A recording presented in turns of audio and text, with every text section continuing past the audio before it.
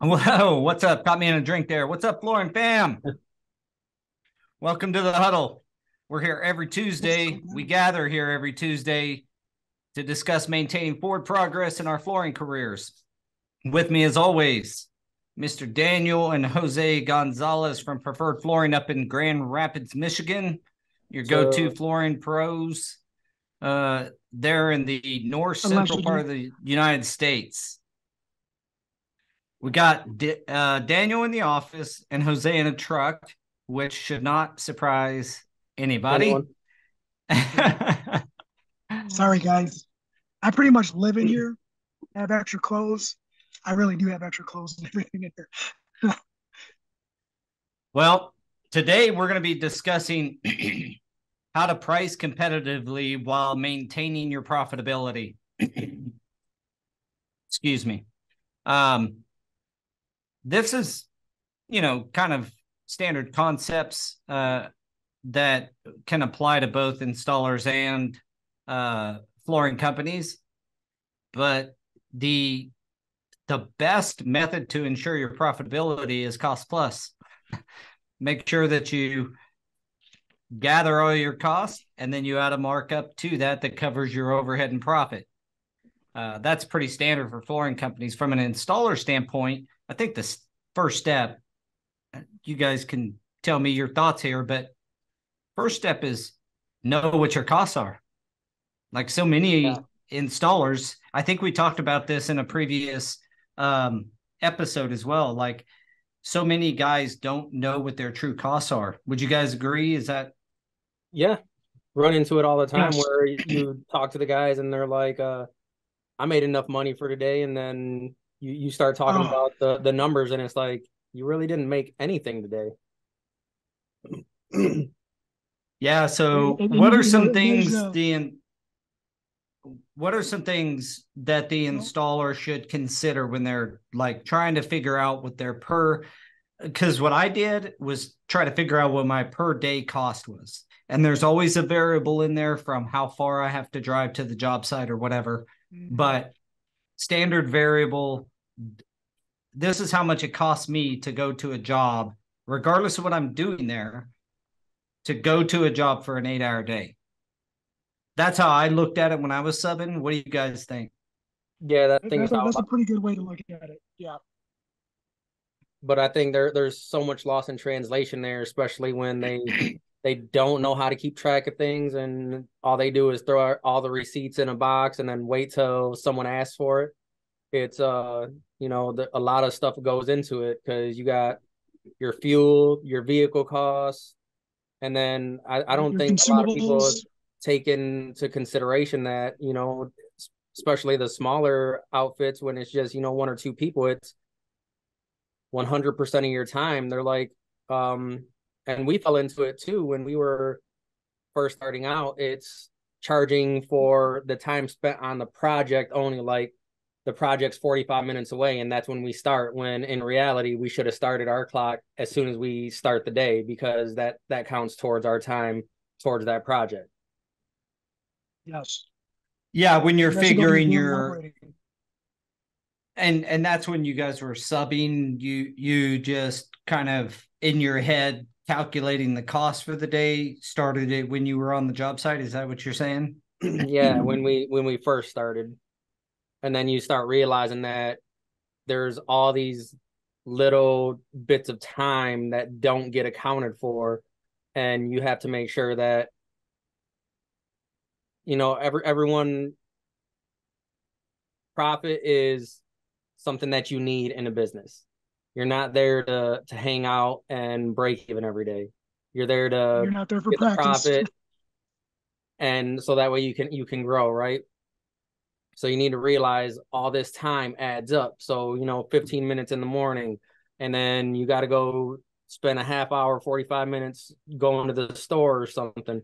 Everything adds up, and you got to start charging accordingly like that. You can't just, not everything is just included in the installation price itself. Because a lot of guys, charge by the square foot or square yard, stuff like that. Which is fine, but when you're looking at an opportunity, and let's just say LVT. If you're going to do 1,000 feet of LVT at $1 a foot, and it's you and one guy, you want to look at the project, at least at the drawings or something, and kind of understand the layout and how difficult the install may be. So those things impact your production. And then you have your regular costs. What's your help going to cost for a day with burden, and burden being insurance and taxes and stuff. And then what's it cost just per mile for you to start your vehicle? Or what I'd always do is just look at it like anywhere in Wichita I can go be at the job and work for 8 hours, and I need to make a minimum of $400 or whatever it was. Then I had a helper, I need to make 600 for that day or whatever. So some of the costs that you need to be considering as an installer, and I know this seems elementary, but if you're watching this thinking it's elementary, you'd be surprised at how many people do not even think it through this far. They just start doing work and hope at the end of the day that they're making money until they figure out they're not. And so it's one of those things where what are you using throughout the day as well, right? Like the consumables was the one thing that was overlooked on our part for a long time, where we would go and buy supplies that would last us a week, 2 weeks, a month. And, we'd spend a couple $1,000s on supplies, very minimal supplies, like not even equipment, just supplies to like accessories for our equipment. $2,000. So you're talking like, just to be super clear, you're talking like blades for your carpet knives, blades for your utility knives, blades for your scrapers. Yep. That kind of consumable items. Yeah. Yeah, your consumables are the big thing right now. Yeah, notches. What made us start realizing the amount of money that we weren't accounting for is once we started getting more into grinding everything during or before we prep. The segments for grinders and the heads and the wheels and accessories, all that stuff is pretty expensive. Diamonds are expensive, guys. Yeah. Just ask your wife or your girlfriend. Well, they don't know. You buy them for them anyways. Yeah. Oh, they picked it out. They knew what they wanted. Okay, yeah. So that's the stuff that I would, what I would just as an idea, and what I did, my hard costs, what I just took for Paul Stewart to jump in his van and drive to a job pretty much anywhere in Wichita and spend 8 hours there. I had that figure that I knew.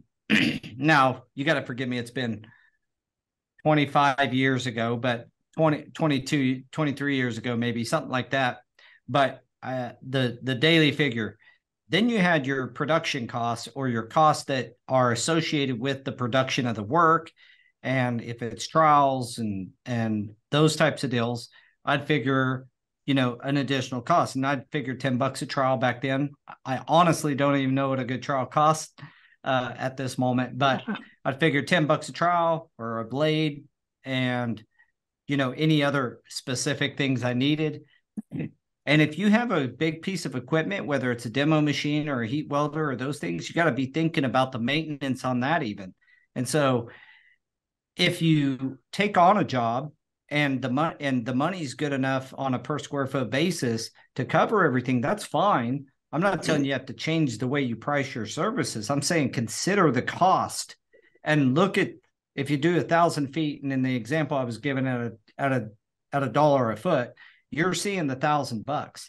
Like you should automatically just deduct the 300, the 200 for this, the 100 for that, the $50 for this sundry and scraper blades. And then boom, now you're at a more realistic like profit margin, so to speak. Right. Right. And ideally you want to pay yourself, pay your installer, your helper or your partner or whoever's working with you, pay your hard costs, and still have some money left over. That's called profit. You don't take, so many guys just look at like, how much am I paying my guy and then the rest is my profit. That's not profit. Yeah. No. Right? Not Someone's got to go be paid to install it, whether it's you paying yourself to go install it or you pay another installer to go install it. You have costs. So almost look at it like, what would it cost me as an installer to have Daniel Gonzalez go do my job? And if that's going to cost me, XYZ, then, and Daniel gets paid, and you just figure in your head, okay, if I pay Daniel $40 an hour to go do this job, how much is it going to cost me if I can get it done in 8 hours? And these are all real, hypotheticals. But the point here is, regardless of whether you yourself are installing or someone else, if you take on a project, you want to understand that true profit is after you've paid yourself something, you're paid your help, paid your bills, your taxes, insurance, that kind of thing. You should know that rate on a daily basis. So if you pay $1,000 a year, do the math on how much that costs you a day, right? It's about $3 a day or so that it costs you to be insured. And so kind of have those figures in your head, and anything after those things are paid, that's profit. And if you're labor only, you may not have a ton of profit, but you still should aim for some level of profit. Always aiming for profit. 100%. And you'll what's the name of that book that Kyle Gadeen? Profit First. Was it Profit First? Yes. I mean, that's a good listen, a good read. What's the premise there? Other than what the title is very clear about. Yeah, so it's setting up different bank accounts for, like operating costs, and like 4 or 5 different bank accounts, but it's factoring in how much profit you're making at the beginning of the project and taking that out right off the top, putting it in its own account. That way you're only left to pay yourself with what you were supposed to be paying out anyways. So essentially budgeting, project budgeting, just using bank accounts to make it right. easier. I think it was written when bank accounts were free and you can have like 10 bank accounts and not have to pay a bunch of stuff. Yeah. Probably, but in the title itself, it helps you track and understand where you're going wrong. Look at things a little bit closer. All right, Jose, we're gonna losing you.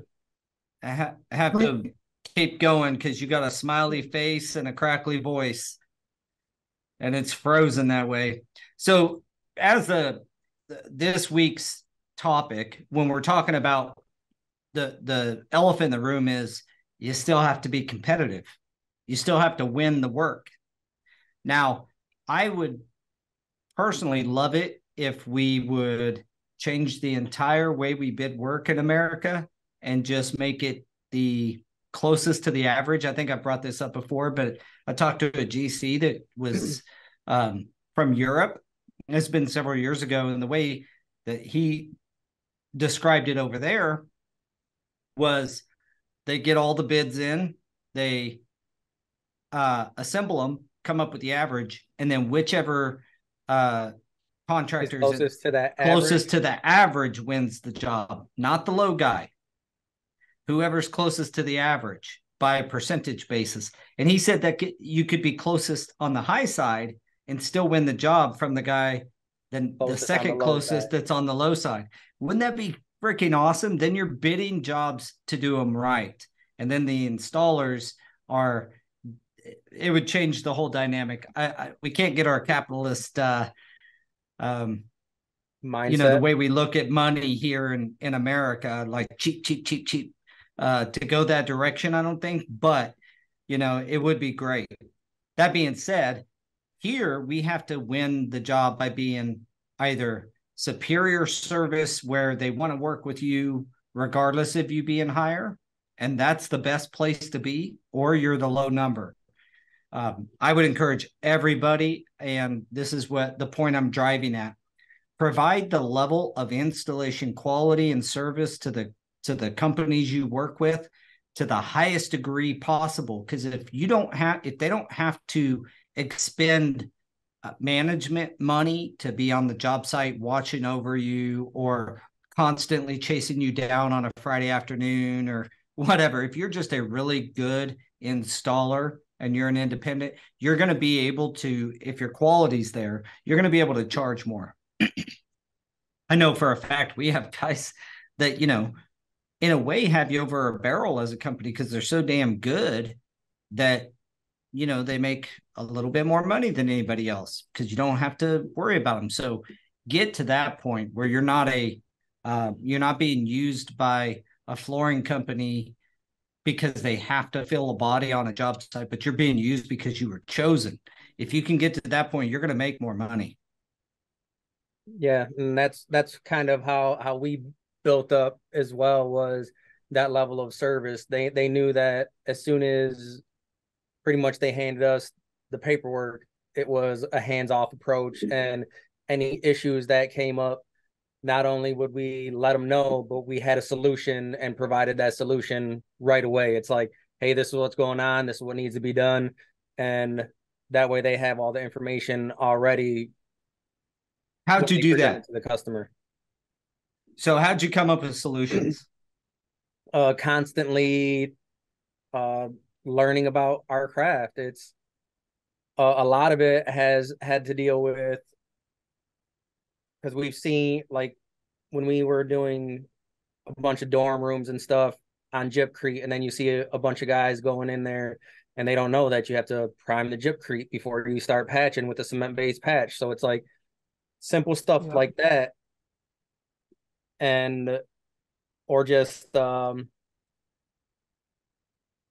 whole moisture thing. Moisture is everywhere, and moisture issues everywhere, right? So it's knowing the signs for the moisture before you proceed with anything, so that way you're like, look, this is moisture, we can test and whatever, but I guarantee this is what's happening, this is how we can fix it. That way they have the problem and the solution before they don't even have to come set foot back on the job site. Everybody likes solutions when they hear about a problem, right? We've read a lot of personal development books between the three of us, and a lot of them will either tell you that outright or there's a feel of that, right? Like, don't just come say, oh, this floor's messed up, that's it. Like, why and what solution do you in the field think is the best? And that's how you're able to grow into a company like what you guys have done, is because you become a solutions provider. And it only comes from, watch every episode of The Huddle, and I'll almost guarantee you won't find very many that we're not telling you to get educated and be trained and learn the products and know what you're installing. Like, it's not the company's job to make sure you understand all that. Actually, it is the company's job, but it's just as much your job as it is the company's job to make sure that you understand how it's supposed to be installed. And then if you step in the first position, meaning you become a flooring company like you guys, well, now it is, you're in first spot. It's right. Darn sure not the owner's job to know this. It's your job. So being educated, again, it goes back to embrace education, embrace training, embrace the workshops and the product demos and things like that are available to everybody. Go to that stuff. It does seem like a lot of the different training entity events, if you look at them on social, there's more and more people. That's very encouraging. I love seeing that. I hope that everybody learns to become a professional themselves, so that when you do have a problem on a job site, you're able to provide that solution. That puts you in a position where companies want to use you instead of somebody else, even if you're more expensive. Right. Now, you guys experienced that, didn't you? We did. We did. Can you guys hear me better now that I turned off my video? Yeah. Yeah, we did experience that, and we constantly experience it. And and I wanted to add, I just didn't know if you guys could hear me, but I wanted to add what Daniel was saying too. And it was coming behind other installers or other installers or failed installations that helped us come up with solutions. And it wasn't, we didn't always have certifications and a bunch of formal training. It was just a lot of scenarios that we've hit.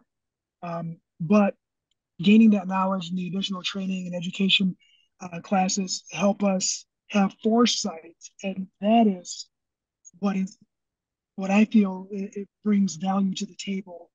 Um, Even from the labor only standpoint, is the foresight to be preventative, ask the right questions when you're sitting down and at the table with everyone, trying to figure out how to move forward, how to price it.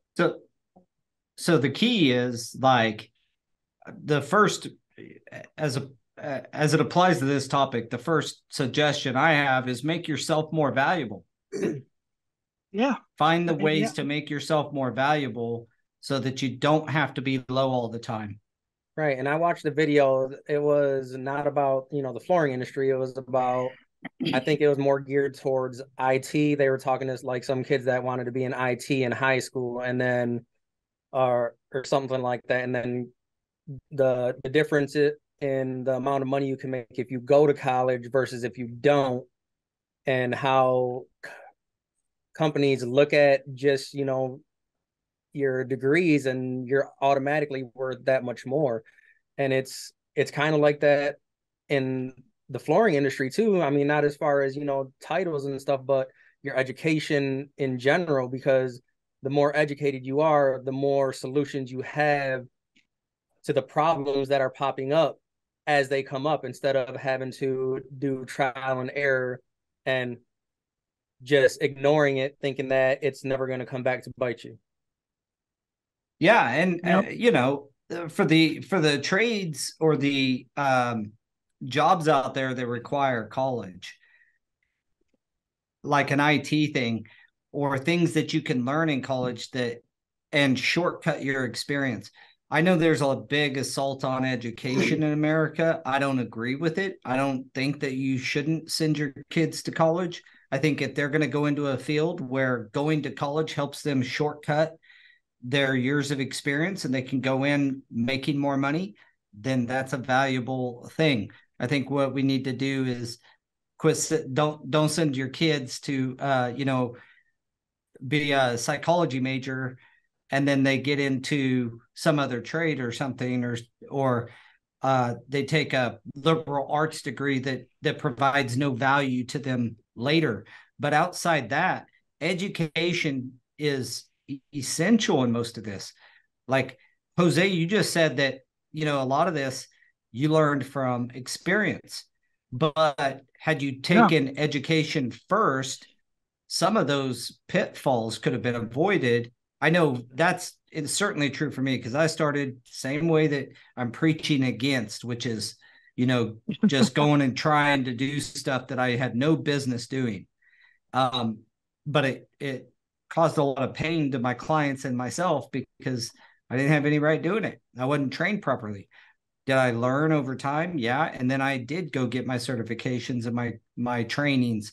But the point here is, like, if you can make yourself more valuable to the marketplace, like Daniel was just talking about in IT, it's the same thing. It's just a different way of getting that education. And then you can prove that you are that solutions provider. So making yourself more valuable is kind of step one to winning jobs in a competitive market. I also know that part of being more valuable is being able to be depended upon. And so, being a man or a woman of your word, if you say you're going to be there on that day, be in there on that day, or high level of communication. All these things can help you be better than other. And look, I'm not saying anything bad about installers, but the bar is not that high. Like if you communicate well, you show up when you say you're going to show up. And if you can't, you give the company or whoever you're working with plenty of notice that you're not going to be able to start on that day, but maybe you start the next morning. Getting that call, 3 days ahead of time is much better than getting that call the morning of. And yeah, 100%. It's those kinds of things that make you more valuable. So know your cost, make yourself more valuable. And then, at the end of the day, if we are in a real competitive head-to-head bidding scenario, do you guys have some, what's your guys' advice in that case? So you're head-to-head with another company or another installer that is, let's say, equal or apparently equal. How do you look at the projects? I'm gonna let Daniel go ahead and take that one because I think everybody's gonna have a slightly different view on that. But Daniel's been doing a lot of bidding against some of the local companies, and he's doing pretty good. Go ahead, Daniel. So what I do is you just talk to them, right? And it's not really. So in the last pre-bid I did, I went in there and for the first 15 minutes we were just strictly talking about baseball, building that rapport with them. And then once it gets down to it, they start asking questions. You're competitive. What are some of the issues that we could run into? And I just get really, really in depth on the technical side of things as far as things that they may not know. This is what I'm seeing on job sites. These are the solutions.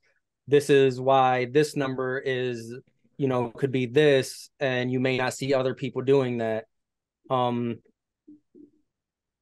And a lot of it is communication before we even get to that point, to where it's like, they want moisture mitigation included in the number, but I'm going to put it on a separate line item so that way they can see that this is going to be the cost for the moisture remediation broken out, so that way if we don't need it, there's no question that is gone.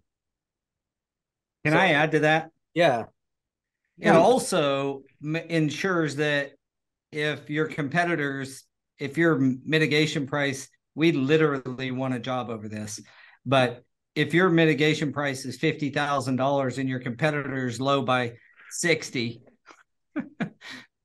or 55 or 45 or something, right, that it might just bring up, hey, maybe I should, whoever you're bidding the job to, maybe I ought to call this other company and make sure they have this mitigation price too.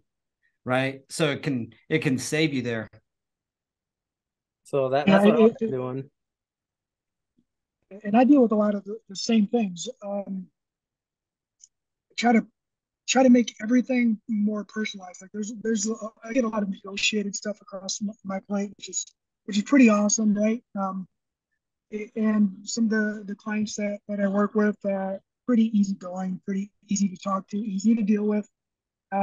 They kind of already know what they want, what they need, and it's just a matter of explaining the pitfalls versus the wins on what they want. And like Daniel said, just giving them information, finding common ground outside of the scope of work, outside of their project, is actually really huge.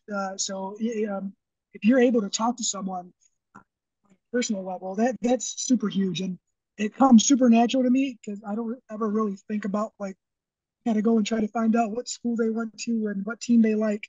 It just you just pick up on things, and during conversation you ask questions, they give you answers, and then it's about them, and it's not really about you. And then boom, now you have solutions for them. So you build a relationship. I mean, you build a relationship. The saying, people do business with people that they like. So sometimes how you get them to like you is you relate to them on a personal level. Well, at the very least, you got to have a conversation to see if they're going to like you or not. So, building relationships, and I would venture on to say, go back and watch our estimating podcast, our huddle there. It was probably 10 episodes or so ago, but we mentioned this then. Building relationships is both with the client, but when you start getting in the world of supplying materials, and I don't care if you're just supplying grout sponges or something, like having a good relationship with your vendor where you can buy at a better rate will help you a ton. If your rep likes working with you, or the store, the distributor likes you, they're more apt to give you a better price. And all you got to do is ask for it half the time if you built a good relationship with them. If you're not the guy that's always bitching at them, always bringing them product back to restock and pay for, and all that kind of stuff. Right. If you're a good customer to them and you've built a relationship, then that's a way for you to lower your costs below what your competitors' costs may be and win that work. I would also say, make sure you have from an installer standpoint, make sure you have an installation vehicle. I know a guy that ran across a little bit of money, went and bought a Mercedes. Has an old beat up truck and went and bought a Mercedes. Oh, no. I love the guy, but I was like, man, you could have got such a nice van. But you know what? I drove he's driving a really nice car though. He is, no doubt about it. But yeah, so building those relationships is what I got out of that, right? Building relationships both with your vendor, right. But very importantly with your client. A project I was quoting a local church, and he's seen us doing the school next door. We did a couple classrooms for him. And then he approached one of the guys. We got his information, and at first we're the only ones in there, and then they have the meetings, and they're like, well, we need at least one more number, so they bring someone else in, and then that's where the relationship with your rep comes in, because as soon as that happened, we don't have the same rep as the other company, but they still see it in the system. So our rep called me right away, and he's like, hey, this is what's going on. There's another company involved. You're the one that spec'd this material. This is your new pricing. Yeah. Well, and getting protection is great. That is phenomenal. Yeah, and that's like specifying work, specifying product.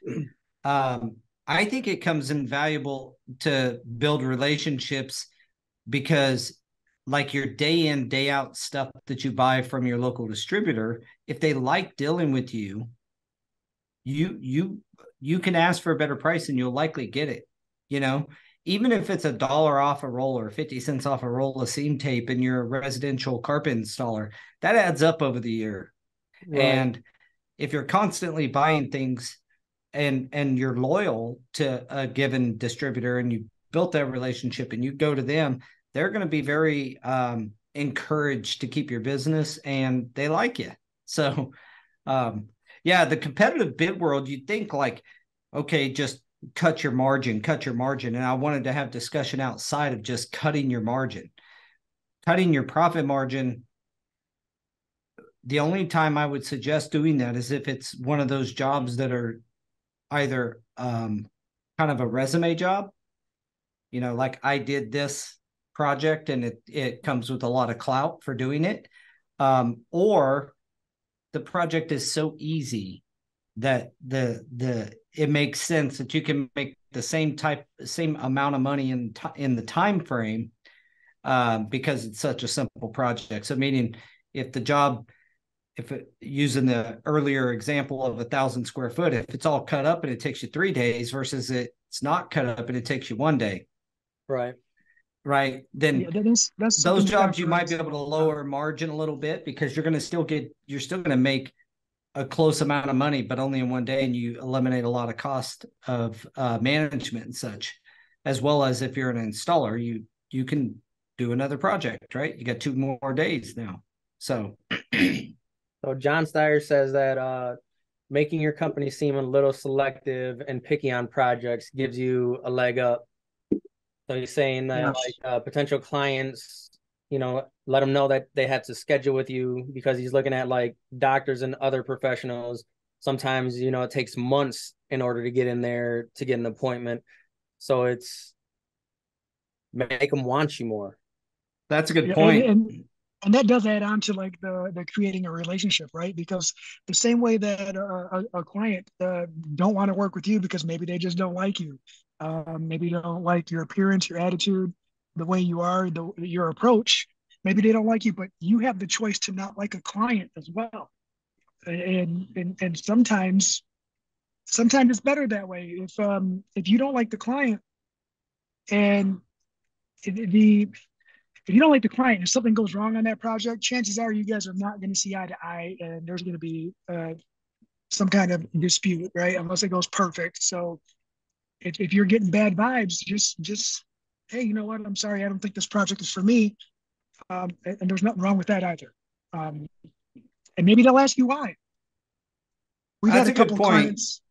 We've had a couple clients that didn't like us at first, or we didn't like them, and we just found out we didn't like each other because we were pretty much the same person, just different sides of the coin. And well, something's on fire. Uh, different sides of the coin, but Well, we pushed through, and we ended up being repeats on both sides, clients and they were hiring us, and they it was ended up being good relationships, still good relationships. yeah, I think it speaks to building relationships, but all, I took it as like being exclusive, which to me kind of also goes into the final point, which is building some type of a brand for yourself. So many installers, look, I I'm not huge on social media either, but building some type of a reputation or a brand about yourself, even if it's outside of social media. I mean, I do a ton of consulting with architects, even general contractors, about what the right flooring to put in a particular facility under a particular use case is, because I've gotten the reputation of being a researcher and having a ton of experience on flooring that performs well in different aspects. Um, I've told the story, and this is probably the project. This is really the project that led me to understand the importance of this. Is we did a natural stone, a limestone, in a Class A office building with a ton of people in it, in the main lobby, and the tiles started to crack in different spots, and it's like the softest stone you could put down in the main lobby of a really busy building. And it didn't crack all over, but it just, cracks would come here and there, and it had some natural veining and different things going along with it. The point being is, really, we should have put porcelain tile that looked like that in the lobby, and then they would have never had a problem. And so just making sure you're putting the right product in the right spot. But that came from a reputation that I had built through the years of experience. And as an installer, you can get the reputation of being like we have guys that are just known for being very particular about how things get done, and they just won't vary from it. And they typically have the best quality. And so there's always a trade-off. They can kind of be more demanding, that type of installer, but I would rather that than a guy that's easier to work with and doesn't have the level of quality and execution.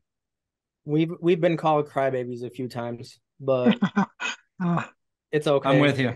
Yeah, it's okay, but some people say crybabies. I like what you said is particular, right?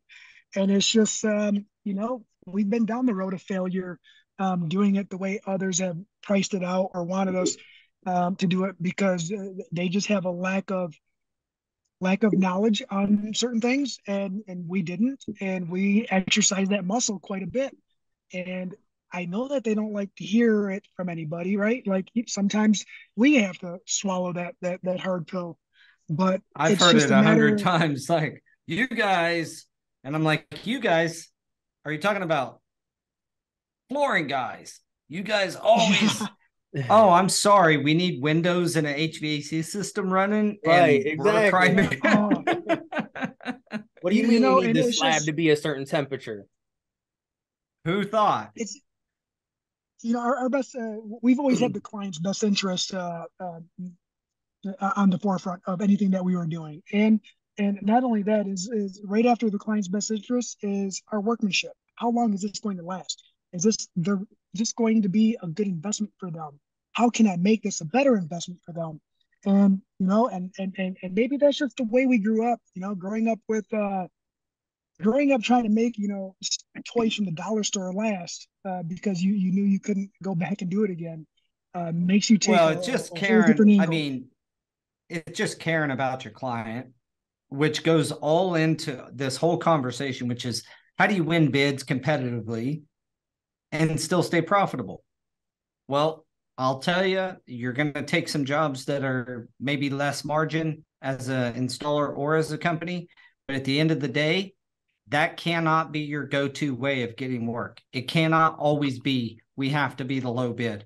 If you have to be low bid all the time, you are just the market, like your competitors are setting your pricing. That's how I look at it. Like, yes, I'm not doing a very good job of building my reputation as a company or building our brand out or making sure our quality is good if I always have to be low. If that's the market, if that's where you're at, then you need to start looking at some of these soft skills on how to improve your ability to ask for more money and building relationships so you can ask your vendors to give less money and open up that gap between cost and revenue, and in between there's your profit. I think it was last week, I was at an event at a local construction company that the chamber put on, and I met a guy from a construction company we've never worked before, and he actually called me earlier today, and that's kind of one of the conversations we had. And he's like, what are our strengths, stuff like that. And he was like, what about multifamily? I said, man, multifamily has, historically been a race to the bottom. And he was like, okay, well, where do you think that, your pricing would be? And I said, I can't really say where my pricing would be, because on something like that, trying to win a bid, because my price is my price regardless of where I'm going to be installing it. So that pretty much puts me out of contention right away. So I'm not going to lower my price to try and win a project knowing that it's going to take just as much work as all these other ones. And then he kind of shifted the conversation, and we started talking about healthcare and how I started talking about resilient and the flash code and stuff that we do. And he's like, so you guys are in a pretty niche market then. And so it was, building it up to that point to where we know what we're worth, and we're not going to veer away from that just to try and win a project with someone, especially with someone that we've never done business before. Yeah, well, I mean, that's a hard one. The multifamily stuff, when installers will quit installing LVT I've heard prices from 45 cents to 55 cents for multifamily stuff. That's why we very rarely do it. When we do it, it's probably because I talked to the architect early on and I specified the product. If we get a multifamily job. Other than that, it's so big in our area that it's only me and one other company that can actually pull it off. And so it's just me versus them. But man, I'll tell you what, that multifamily, I wish installers would just quit, or start to help companies raise the price on those things, because they're so cheap. I hate to see installers working their tail off for 45 cents a foot. When we were subbing still, we'd get calls all the time. Hey, we got 10,000 square feet of LVT. Will you guys do it for this much? Well, send us the prints so we can look at them. Oh no, we just want to know if you'll do this square footage for this much. Yeah, that's like, sorry. Is it a cafeteria or is it a freaking, right? What's your price? Can you send me your price sheet? Can you send me your price sheet? These are the products Yeah, that price we have sheets are going in. another thing. Price sheets are another thing. Plug and Go Carrera here. I hope Go Carrera totally gets rid of. Like, price sheets are too standardized, and it's all. I mean, it works a little bit in residential, but in commercial, there's like it's if you'll install something the same that's a 8 foot by 200 foot corridor as the price of a kitchenette in a hotel, that to me is insane. Like, I agree. there should be different. That's a different type of project and a different cost model. And if you understand your cost models and you put them together before you go to jobs, you know what you need to make. You're just not going to make it on the kitchenettes, not at the same price. So yeah, that's funny. Just, could you do 10,000 feet for $1 a foot? Yeah, if it's one room and the slab's in great shape, maybe, or $2 a foot, whatever the market calls for. But, well, I don't want to drag it on longer than it needs to be, because we have other episodes that deal with the specifics of estimating and bidding and kind of some of this stuff. But I think it's important to understand that it's not a race to the bottom on your profit margin. You can still be competitively low and make money, but you better be bringing in some of that work that Jose was talking about, which is that negotiated work. And then from an installer standpoint, that looks like working with the same company or with the same shop that treats you well, pays you well, and you can keep working with them. But then occasionally you got to go work maybe at a little less rate elsewhere to keep your days full. The one thing that we didn't really talk about, but that is worth mentioning, is the fact that you're not making anything sitting on your ass petting your dog. So there's a number that you got that you're willing to do it for.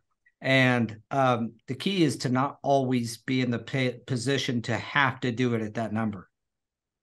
Right. And 100%. That's kind of what John was saying, being able to pick and choose which projects you actually want to do, right? Especially if you're subcontracting and they're like I said, hey, will you do this for this much? And you don't always have to say yes. Yeah. Sometimes it's you'll make more money not doing that job. That's why that's one of the core pieces of why Go Carrera exists.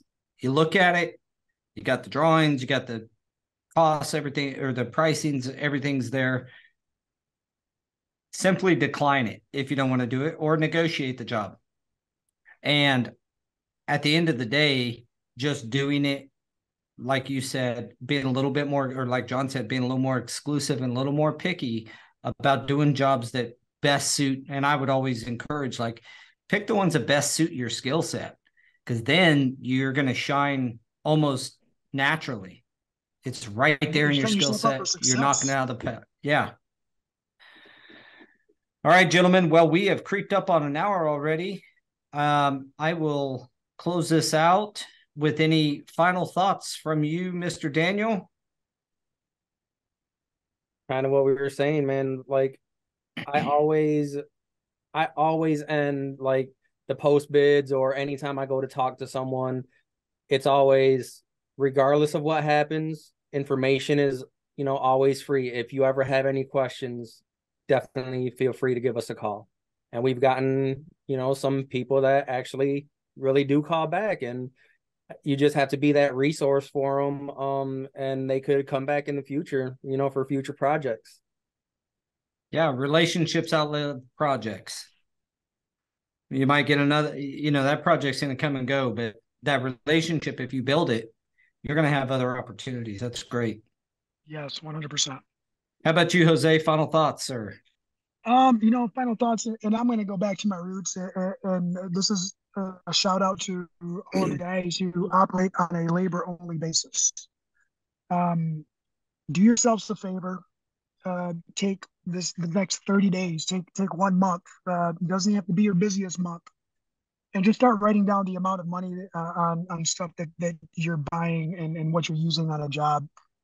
Even if it's only a week, whatever. Just take a month, break it down per week, find out what it costs you per week, start looking at your rates and see how much money you're actually giving away or leaving on the table because you don't have that calculated. Just do yourself a favor, and it's a really simple thing to do. Just do yourself a favor, get that number, look at your rates, and you'll start to see your breakdown on profitability on the labor side. That's just the best thing you can do if you're labor only right now. Agreed. I will add to that with my final thoughts of look at it as profit per effort, not always profit. Like on the other side, I've had plenty of guys give up awesome projects where they'd have made, because we know them, we know what, they've done work for before, and the price per foot wasn't there, but the job layout and the material, just everything, all the other intangibles were so perfect that they would have made a real killing on it. So look at the job, compare your skills, and look at the profit per effort. In a 8-10 hour day, are you all bills paid? Can you make a lot more money on a job that pays a little bit less from a square foot price? That's possible. At the same time, do the same when you're looking at the job. This goes both ways. Don't get yourself your tit in a ringer by doing a bunch of little, having some pricing sheet that locks you into a price, and then you're doing a bunch of 80 square foot kitchenettes in a hotel for the same price that you did. You know what I mean? So look at it as profit per effort. And at the end of the day, kind of like what Jose was aiming at there, and I think he said it very well, but just to add to it is, at the end of the day, how much profit did you make? Like, can you look at that over the course of 30 days? And I think that'd be a great exercise, and see what you're actually profiting versus your true costs. So, yeah. All right, gentlemen. As always, I appreciate the time you guys spend here. It's always enjoyable. Gotta give a shout out to Dwayne. I'm wearing my second favorite PF. Pruitt flooring. I'm not sure the Kansas is right. The last time I seen, he was over in Colorado installing some stuff. Mm-hmm. He's everywhere. Ain't nothing to it but to Pruitt. He should have put that on. He's gonna steal that from you, or is that his already? No, I've been telling him that. I don't know when I came up with that. Probably we were at a CFI event or something like that. That's hilarious. All right, guys. Well, thank you guys so much, and we will chat with you a little bit later. All right, take it easy next week. Thanks, everyone. Bye, guys. Bye.